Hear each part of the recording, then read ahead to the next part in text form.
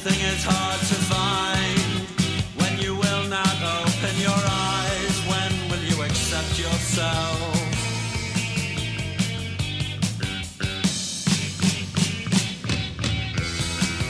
I am sick and I am dull and I am plain. How dearly I'd love to get carried away. Oh, but dreams have an knack of just not coming true. And time is against me now.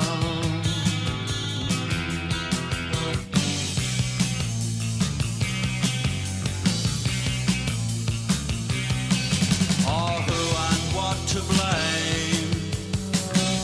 Oh, anything is hard to find when you will not open your eyes. When will you accept yourself? For heaven's sake.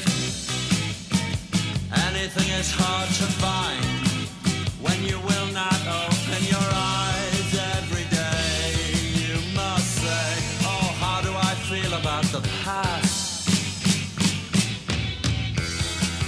Others conquered love, but I ran. I sat in my room and I drew up a plan. Oh, but plans can fall through us, so often they do. And time is against me now.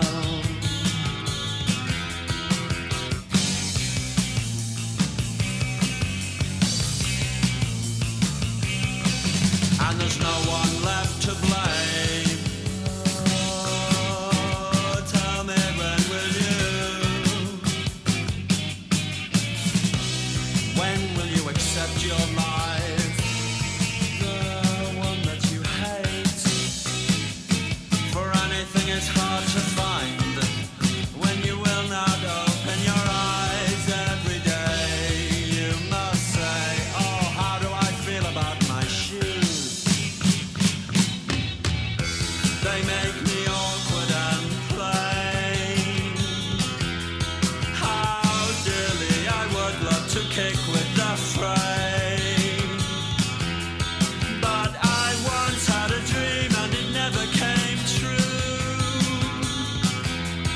And time is against me now. Time is against me now.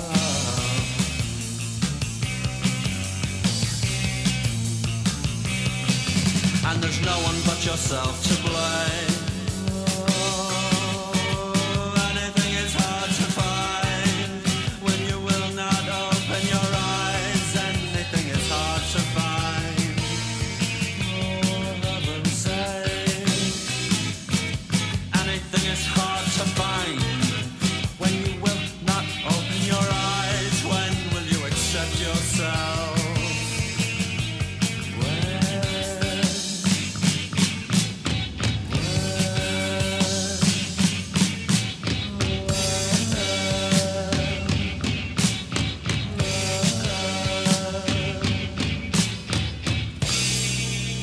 And that was The Smiths with a track called Accept Yourself that came from a John Peel session many decades ago. I'm David Eastaugh and this is the C86 Show.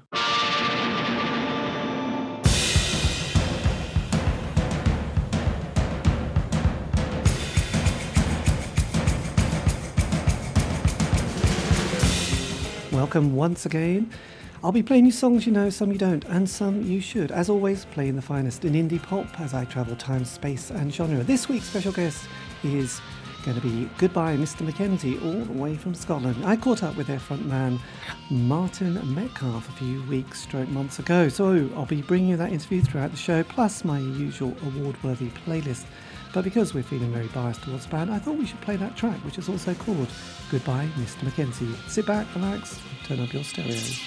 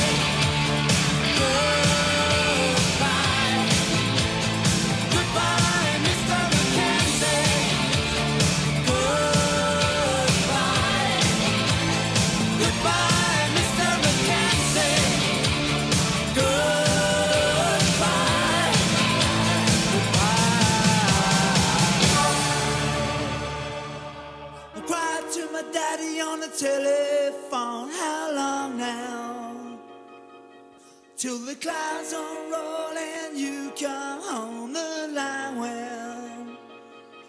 But the shadow still remains in your descent, your descent.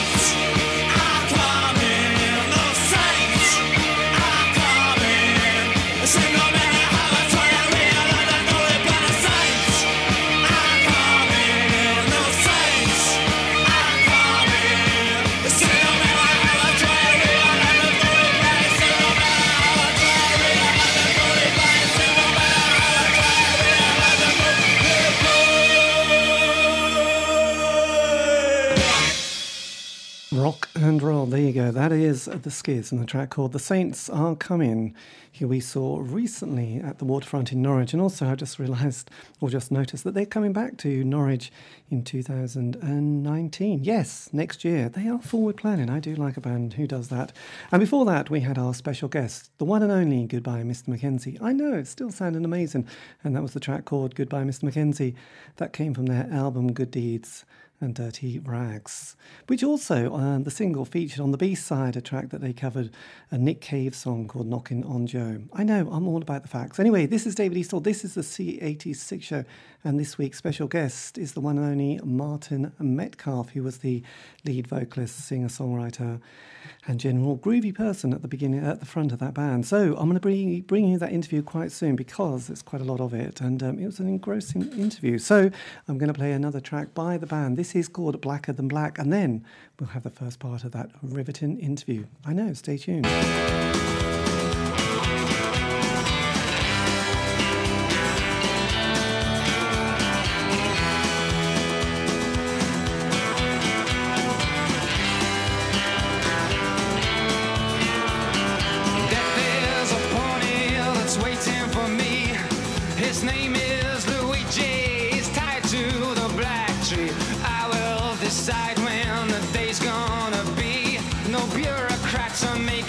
Decisions for me, pleasing, displeasing. There is only one way. There is the bomb and there is the baby. Pleasing, displeasing. You fight for your lifestyle. Return from the war. Don't relate to your own child. You know the way I feel. It's blacker than black. It's no big deal. I fought my war and I'm blacker than black. For my home, I fought for my ties. Now all that's coming about your eyes. Fought for my living, I fought for my station. Gambled my life on that summer fiction. Hey, not that anyone should mind.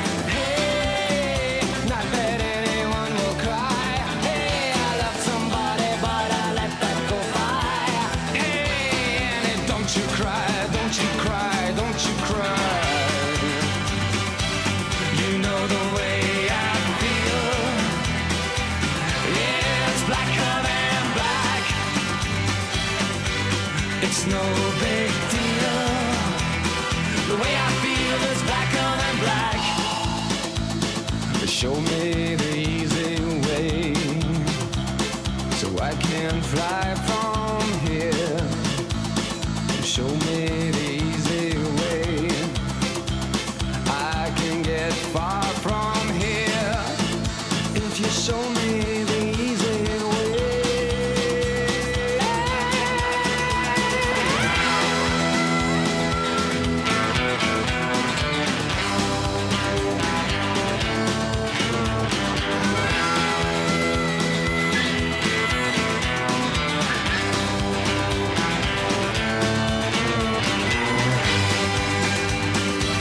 You know the way I feel, it's blacker than black. If you can't go forwards, then you must go back. You know the way I feel, it's blacker than black. It's no big deal. It's blacker than black, blacker than, blacker than, blacker than black, blacker than, blacker than, blacker than, blacker than, blacker than, blacker than, blacker than, blacker than, blacker than, blacker than, blacker than, blacker than, blacker than, blacker than, blacker than, blacker than, blacker than, black.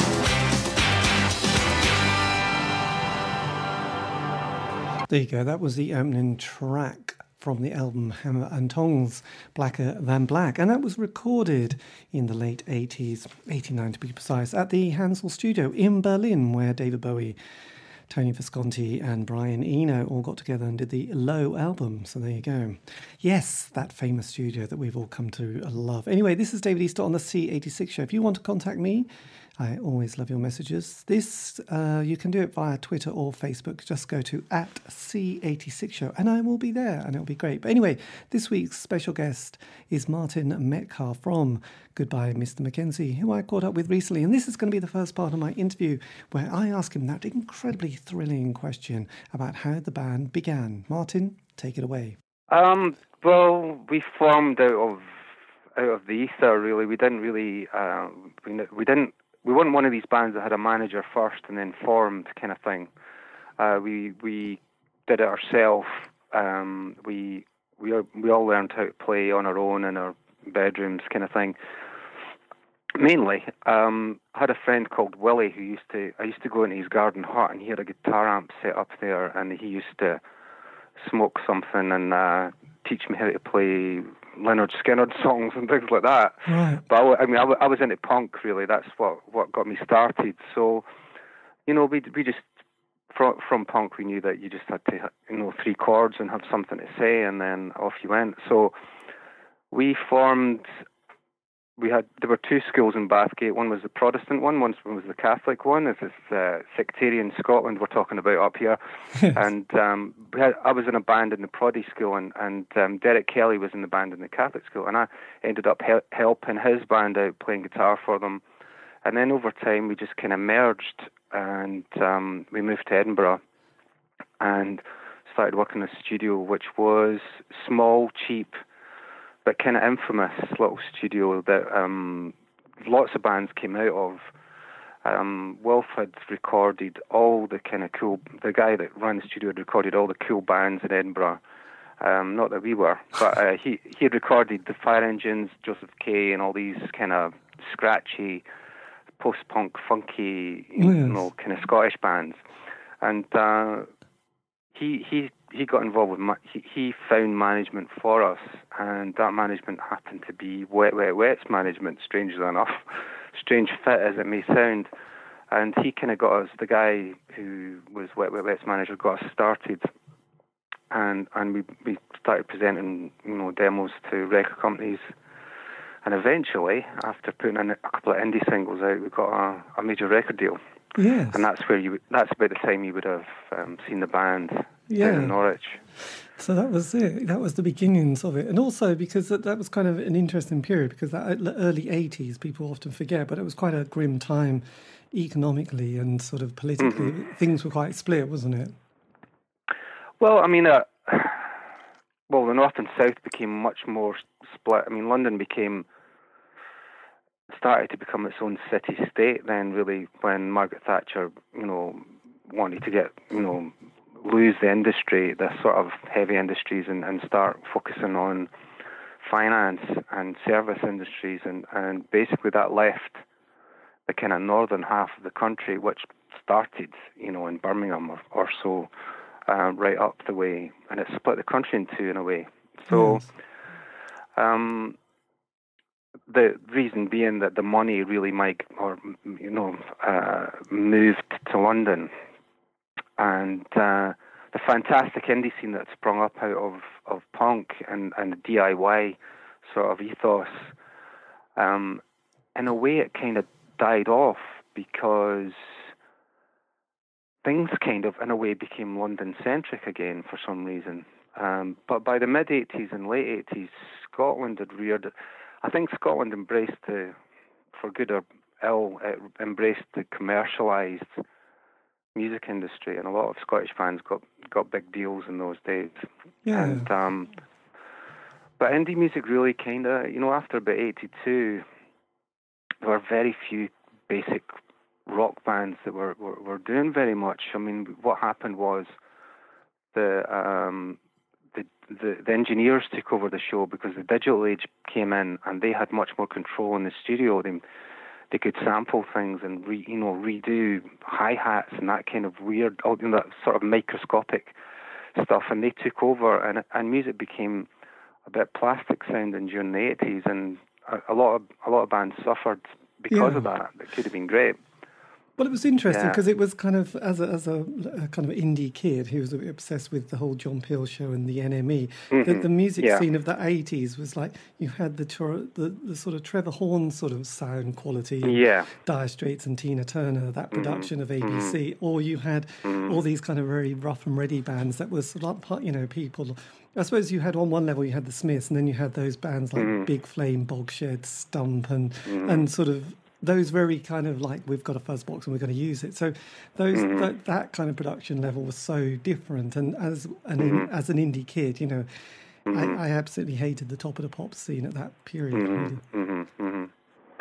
Yeah, and I'm sorry to say that Goodbye Miss Mackenzie kind of, what we tried to do, or what we thought we were doing, was sort of what David Bowie was doing in the early 70s. I mean, this is a bit we maybe thought too much of ourselves that we could do something like that. Bowie being an absolute genius, we can't really compare ourselves to him, but he brought attention to the Velvet Underground, Lou Reed, and the New York Dolls. He wrote songs that involved the New York Dolls, and he mixed a Stooges album. So the mainstream, he was bang in the middle of the mainstream, but he was sort of commercial enough to control what he was doing, but he was bringing in or pointing to all these other bands that were interesting that the average person in the street hadn't heard of. And all of those bands went on to have a huge impact on the punk scene. All of those acts, Lou Reed, the Stooges, the New York Dolls, even Mott the Hoople, they kind of were more real than the glam rock, sort of the plastic glam rock of the time, like Shawady Wadi, etc. So we wanted to do something like that, where we were like a more commercial sounding band, but we were pointing to the Pixies and we were pointing to Nick Cave, and we were bringing those. I mean, I think we were one of the first bands to cover a Nick Cave song. I think that we had a Nick Cave track on the B-side of, I think it might have been our first big single on EMI, which was the song Goodbye Mr. Mackenzie. It had a Nick Cave track on the B-side. Also, we had a Stooges track on our B-side, and we had Jacques Brel on our B-sides, and that kind of thing. So we were trying to build something, I think, but really, we weren't really comparable in any way to the likes of David Bowie. And that was the first part of my interview with Martin Metcalf from Goodbye Mr. Mackenzie. Still 2 more to go, and they do get more exciting and intriguing. But anyway, as I said, and I'll probably say it a few more times just because it's my age and I like to repeat myself, this is David Eastaugh on the C86 show. And now I think we should play another track by the band. This is The Rattler.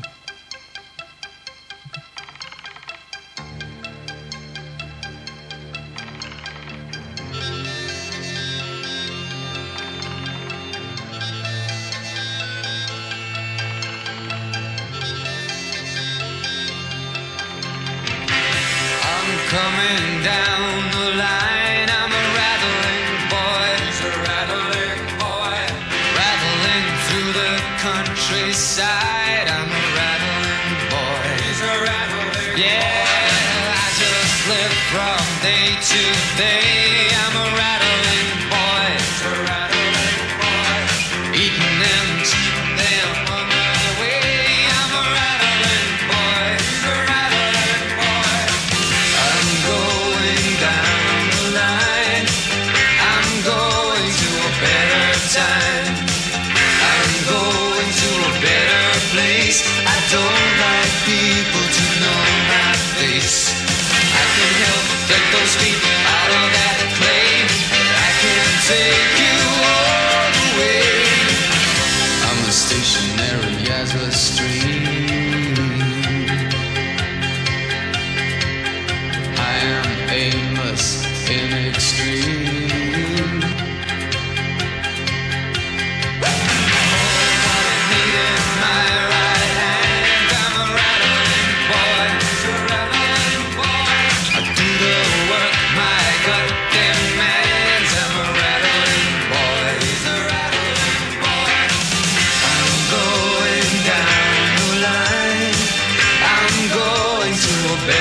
Time. I'm going to a better place.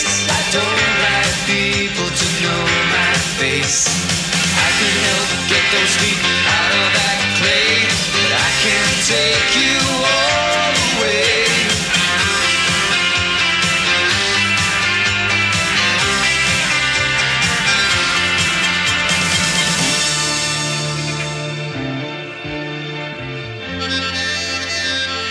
If I could hold you, if I could love you, then I would do.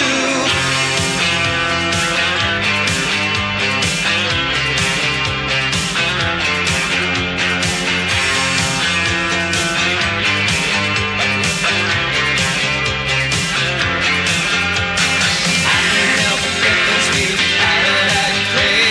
I can't take you all the way, 'cause I'm a rattling boy. I'm a rattling boy. Rattling boy. I'm a rattling boy. Rattling boy. Rattling boy. I can't take you all. Rattling boy. Rattling boy. I can't take you all. Rattling boy. Rattling boy. I can't take you all. Rattling boy. Rattling boy. I won't take you all away.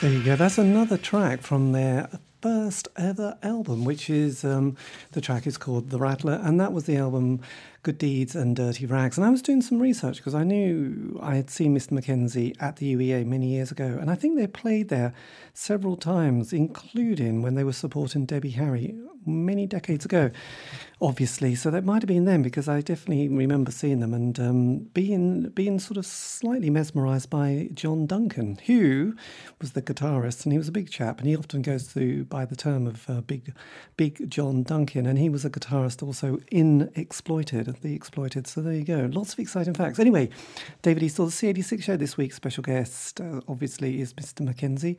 Goodbye. And with Martin Metcalf. This is the second part of the interview with Martin, where I talk about that tricky world that was indie labels and major labels. Back in the day, they used to be very important discussions we used to have and get very angsty.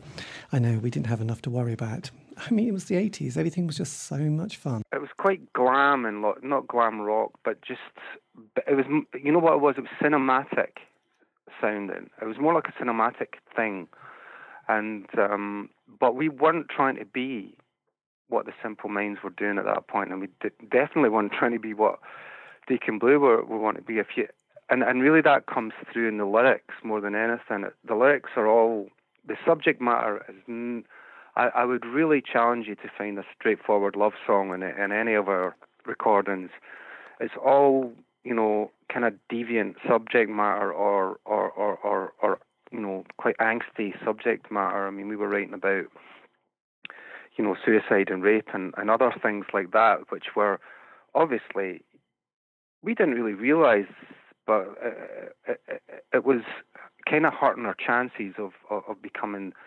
I mean, we really wanted to be a big band. We didn't want to be a little band. I suppose that sort of correlates with the way that Noel Gallagher looked at it, you know, when he saw U2 and he was with the guy from the Inspiral Carpets, and the guy from the Inspiral Carpets said, that's not where it's at, you know, looking at this band in this huge stadium with everyone singing along, and Noel Gallagher said, no, you're wrong, that is where it's at. So there is always that kind of, there's always a tension between commercialism and what I would probably call artistry, you know. And I think for us, we really worked very hard on our lyrics, and hopefully, you know, they stand up. They do. I know they do stand up. They still mean something to people, and it's not on a standard boy meets girl level. And those sort of songs do mean a lot to people too. But we just didn't want to be repeating what everyone else had been discussing over the, you know, the rock period of 40 years or so. Yes, because the other thing that I've noticed doing quite a lot of interviews now is that most bands have a 5-year narrative. You know, they get together, they do the single. Mm-hmm.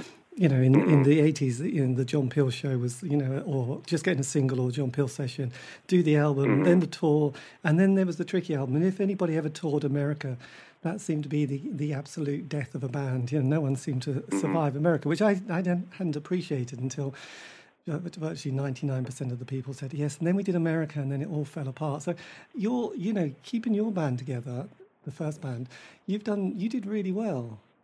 Mm-hmm. Well, we didn't, you know, when I said we wanted to be the biggest band in the world, at the same time we didn't care. We loved playing tiny pubs. We played a little pub in Germany that was probably the best gig we ever did, to 90 people, and didn't really enjoy festivals like that Edwyn Collins song, the totally detestable Summer Festival. We didn't like festivals because we liked dark and we liked lighting. We didn't like daytime in a field, you know. So we had a lot of contradictions about us, and eventually we ended up signing with Debbie Harry's manager, who also was really famous for managing Talking Heads, and at that point he was managing the Ramones as well. So we fell back into our roots with on a later album with him, and we that kind of fell apart, which was a shame. But then came the Angelfish album, which was like an expansion of what we were doing, and it was giving Shirley Manson a soapbox to stand on, really. And we did that album. We toured America with a band called Live, who were kind of a big, you know, REM type band in America that never really did anything here. And we toured the States, and yeah, we kept it going as long as we were fit enough to do it. And that, you know, as usual, the same old boring story, alcohol and drugs took their toll on the situation, and you know, you do wear each other out with that sort of thing. But yeah, it's not easy to there was a great band up here called the Hook and Pull Gang, and they just never managed to be able to work with a producer well enough to get their album out. And they were fantastic. They sounded like they were called a cross between Tina Turner and the Jesus and Mary Chain. They had this little girl, not little girl, she was a woman that played drums. But she was small. She was, 5 feet tall, and she played drums and sang with this huge voice. And the band was described as the cross between Tina Turner and Jesus and Mary Chain, or the Ronettes and the Sex Pistols. And that's really, it's a great description of their sound and their songs. But they, it's not easy. The business isn't easy. It's not easy to find good working relationships with people unless you're quite self-sufficient, like we try to be. We try to produce ourselves and pay attention to what was going on outside, the recording studio, as in with the cash and all that. But it's not easy. Yes, because obviously you sort of, a lot of bands, the other problem was that there was a bit of a scene, even though nobody really felt part of it in the 80s, like the C86 kind of sound. But then when the dance stuff came along with the Stone Roses and Happy Mondays and that, and then there was grunge as well, I think that sort of knocked out about 80% of the bands. And then Britpop came, and most bands just didn't manage it. But quite a few thought, if only we'd been about a few years later, we'd have probably been part of that scene. That's right, yeah. But it went through a phase. I mean, when the acid scene happened, I've heard those C80 bands, C60 bands talk about how they thought there's never going to be a space for us again. They'd really thought it was so overwhelming that everyone had changed their taste forever. And then Britpop came along, and it was kind of a reversion to post-punk. Were you a bit surprised when you saw bands like the Soup Dragons, who were such an indie band from Scotland, and then suddenly they hit sort of the big time with a sort of a bit of a rave anthem? Yeah, that was interesting, because their singer was like geeky, and then he was a bit of a sex symbol suddenly. It was pretty weird, but that was a really great song, Yes. Or a great piece of production, and it was fabulous. Yeah, I remember hearing that in Germany, and I also remember discussing when we were recording in Germany in '89 with people there, and they were going, "We love the Zub Dragons." So yeah, it was interesting. Yes.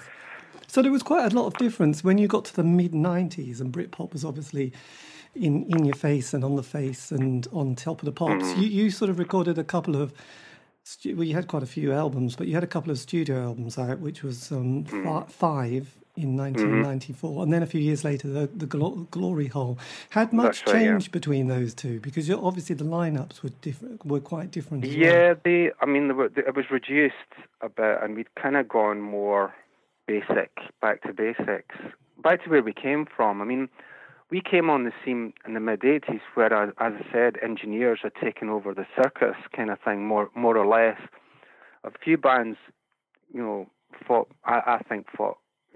ignored that stuff, which was great, and that was the Pixies and Nick Cave. And there were a lot of, it wasn't so wonderful in 1987. It was, I think the front cover of the NME, this year's bands were the Darling Buds, the Wonder Stuff, and I forget the name of the other band now, who I actually quite liked, the Destroy the Heart band. Remember Destroy the Heart song? Oh, yeah. I forget the name of the band, but those three bands were on the front cover of the NME, and I really thought, is that it? I mean, it wasn't. There wasn't much depth to the underground at that point. But then the Pixies sort of jumped in there and revved everything up again. But yeah, the album. So we kind of went. That was our, ideal, was to be the Pixies, but we couldn't. Who can do that? Nobody can do that. But yes. We had a go on that album 5, and took it back to more like our punk roots, and the Glory Hole as well, which was even heavier. And then I had to go and sort myself out for a couple of years. I had to sort things out at base camp. Yes. While of course, our backing singer, which is unheard of, the backing singer goes on to world fame and selling millions of records with, the guy that produced Nirvana, Butch Vig. So yeah, and then we started again. We started again in the noughties. We sort of brought in. It was one of those indie things. I got my girlfriend to be the singer. I enjoyed playing guitar behind Shirley. That was fun for me, and I got involved with an American girl, and I think she had a great voice, and we made a couple albums under the banner of Eyes and the Filthy Tongues, which sort of precedes what we're doing now. Yes. And, so I suppose for indie, that's when we were really indie, is those two albums with Eyes and the Filthy Tongues. Yeah. Very kind of pop, sort of ragged pop, I would call it. Yeah. I mean, was it sort of an emotional as well as kind of physical kind of period that you had to recover at this sort of mid to late 90s? I think they both went hand in hand. To be honest, because of all the excesses, I didn't have any emotions worth naming. In fact, I probably couldn't have told you explained what an emotion was, apart from maybe anger and depression, those two. So, yeah, the recuperation was physical and mental. Yes. And were you, at the time when you saw Shirley sort of fronting Garbage, was that quite a surprise? It was. We knew that they were, when we were touring in America with Angelfish, we knew that Shirley was going to guest, in inverted commas, on this Butch Vig album, which was supposed to be all guest artists. It wasn't meant to be one singer for the full thing. But because at that point, I was at the Falling Apart stage, 1994, 95, Shirley took the opportunity to go with Garbage, and quite right, and it was a surprise. I don't know, it seemed like a great idea. It seemed like it might be like a little side project, like a cool side project that people do. An electronic, dub album type side project. I thought that was how it was going to pan, and that Shirley might, get some status out of it, some kind of platform out of it, and then move on and do something else. But as it turned out, they were super pop, a great pop band with that kind of crossover electronica guitar sound. And so that was a surprise. Yeah, I suppose it was a surprise that they were an in-your-face real band at the end of it all, instead of an experiment. And when you sort of brought back your sort of comeback, I suppose, did you enjoy sort of trying to form another band with new members and starting again?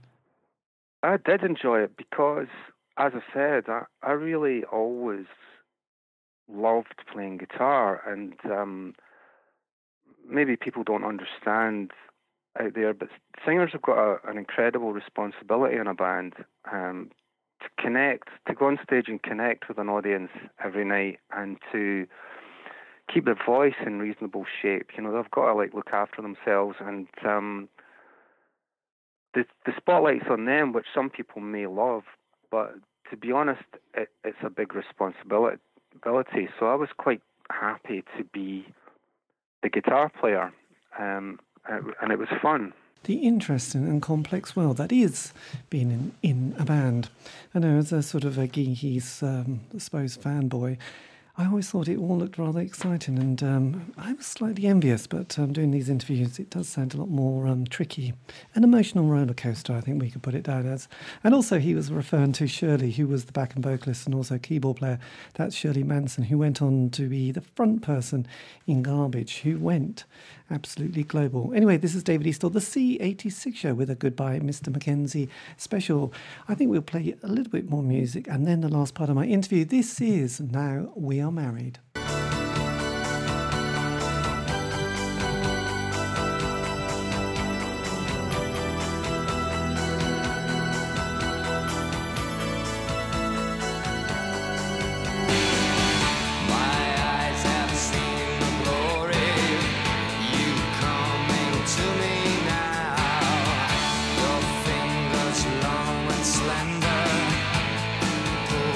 To you now,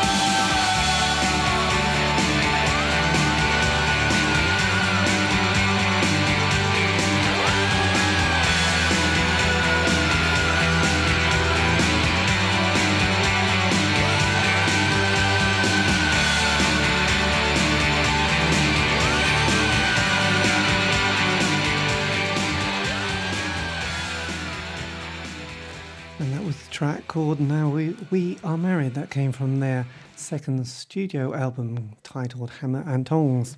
And as I said earlier, if you were paying attention, that was recorded in Berlin at the same studio David Bowie recorded Low many decades ago. Anyway, this is David Eastaugh on the C86 show with my Goodbye Mr. Mackenzie special. Now, this is going to be the third part of my interview with Martin Metcalfe, where I ask him what he would say to his 18-year-old self, starting out in the murky but interesting world that is rock and roll. I would have said take it easy on the drink and the drugs, and also there's a weird thing happens when you start to become, well known.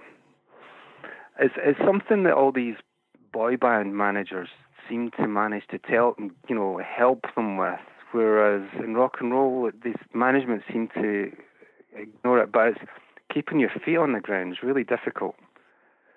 You can't help it. You're getting a lot of attention, and you're young, and you feel invincible for a start, and you want to have life should be a party. It's that Dandy Warhol's thing. Every day should be a holiday, and you don't really understand that.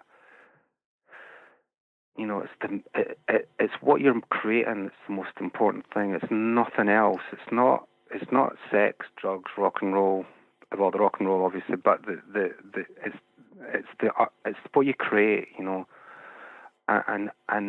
being consistent and having a work ethic. It sounds quite boring, actually. I think if I'd tried to give myself that advice, then I'd tell myself where to go, So because it just sounds so boring, but right now I'm enjoying creating and that Skids album was a real amazing time. Also, Eyes in the Filthy Tongues created music for Richard's movie, which was pretty big around about 2011, which called Newtown Killers. We wrote the theme tune for that and created music within that, some of the music for the movie. And I just love it. It's much more interesting than being hedonistic. Yes. Really. Do you feel kind of a relief in a way that you've sort of got to where you are and sort of looking back at some other episodes? Are you relieved you're not that same person that you were in your 20s? Am I relieved? Yeah, I think, there are a few little barriers at the moment to, it's like we were talking about. It's not easy. The arts isn't an easy thing to be. It's not easy to. I don't want to be a whiner about it, but it's not really easy to pay the bills and do this, and give it as much attention as you possibly can. So it would be nice if we had more extra bodies around to, deal with various, technical bits and pieces. Management, getting gigs and all that kind of thing. It's down to yourself more. You've got to be a jack of all trades when you're pulling it together. And it was funny because I heard one of the reasons that Noddy Holder quit Slade or said he'd finished with it was because he was doing the day-to-day management of the band, and that's a band that could do massive festivals. So. And probably pay the rent quite, fairly easily. But they didn't have a manager; they did it themselves. So it's, there are good things about being on a major record label in those days, and there's great things about, where I am at the moment. Yes. So I guess you just can't have what's the expression? Can't eat your cake and have it, which is the correct way around of saying it. I've found out recently. And that is my third and final part of the interview with Martin Metcalfe from the band Goodbye Mr. Mackenzie. And a big thank you for Martin for giving me the time and telling me all about life, love and poetry and all that groovy stuff that happens when you're in a band, and just amazing honesty. So yes, thank you, Martin, for that. Now, I've got, I believe, time for two more tracks. I think we'll play, another track by Goodbye Mr. Mackenzie. And frankly, if you're a good fan, fill your boots. If you're not a big fan, then, frankly, you should be, because they were an amazing band. This is Face to Face.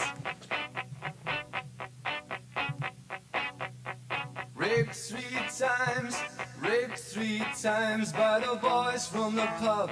With the daytime jobs, you know they need to unwind. You know they need to unwind.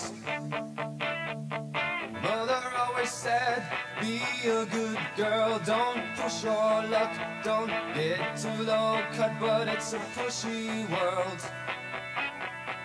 It's a pushy world. So if you've got it, flaunt it. Cause the cameras and bright lights, they all want it.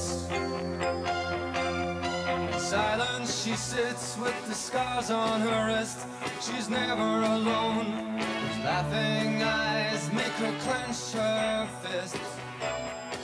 They make her clench her fist. For the blood and the sperm still run down her leg like it did that night. And the silk on the pavement is still in her hair. It's still in her hair. So if you got it, want it. Because the cameras and bright lights, they all want it.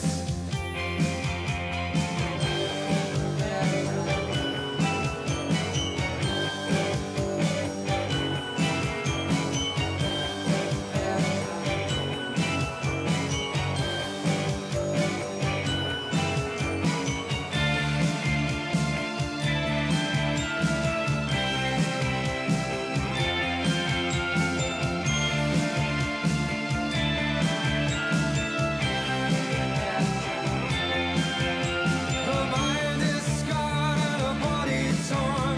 Her life is fear and very soon a scab is born. A scab is born. They acquitted the case, congratulations all around. And the judge and the barman say if it happened then she must have been asking for it. She was asking for it. So if you got it, flaunt it, because the cameras and bright lights, flaunt it.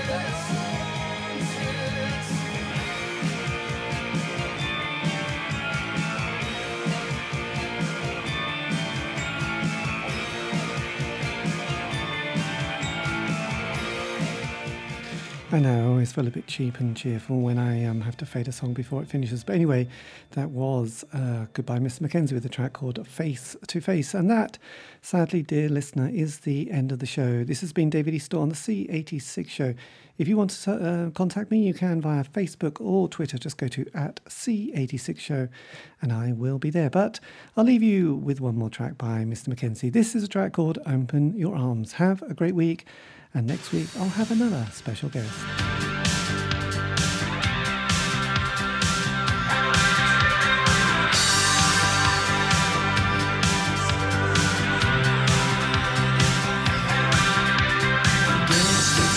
She's dressed in white, all because they said she was strange. The village is present, the date has been set for the death of Aid and O'Ban. She opened up her arms and now the rain is falling down.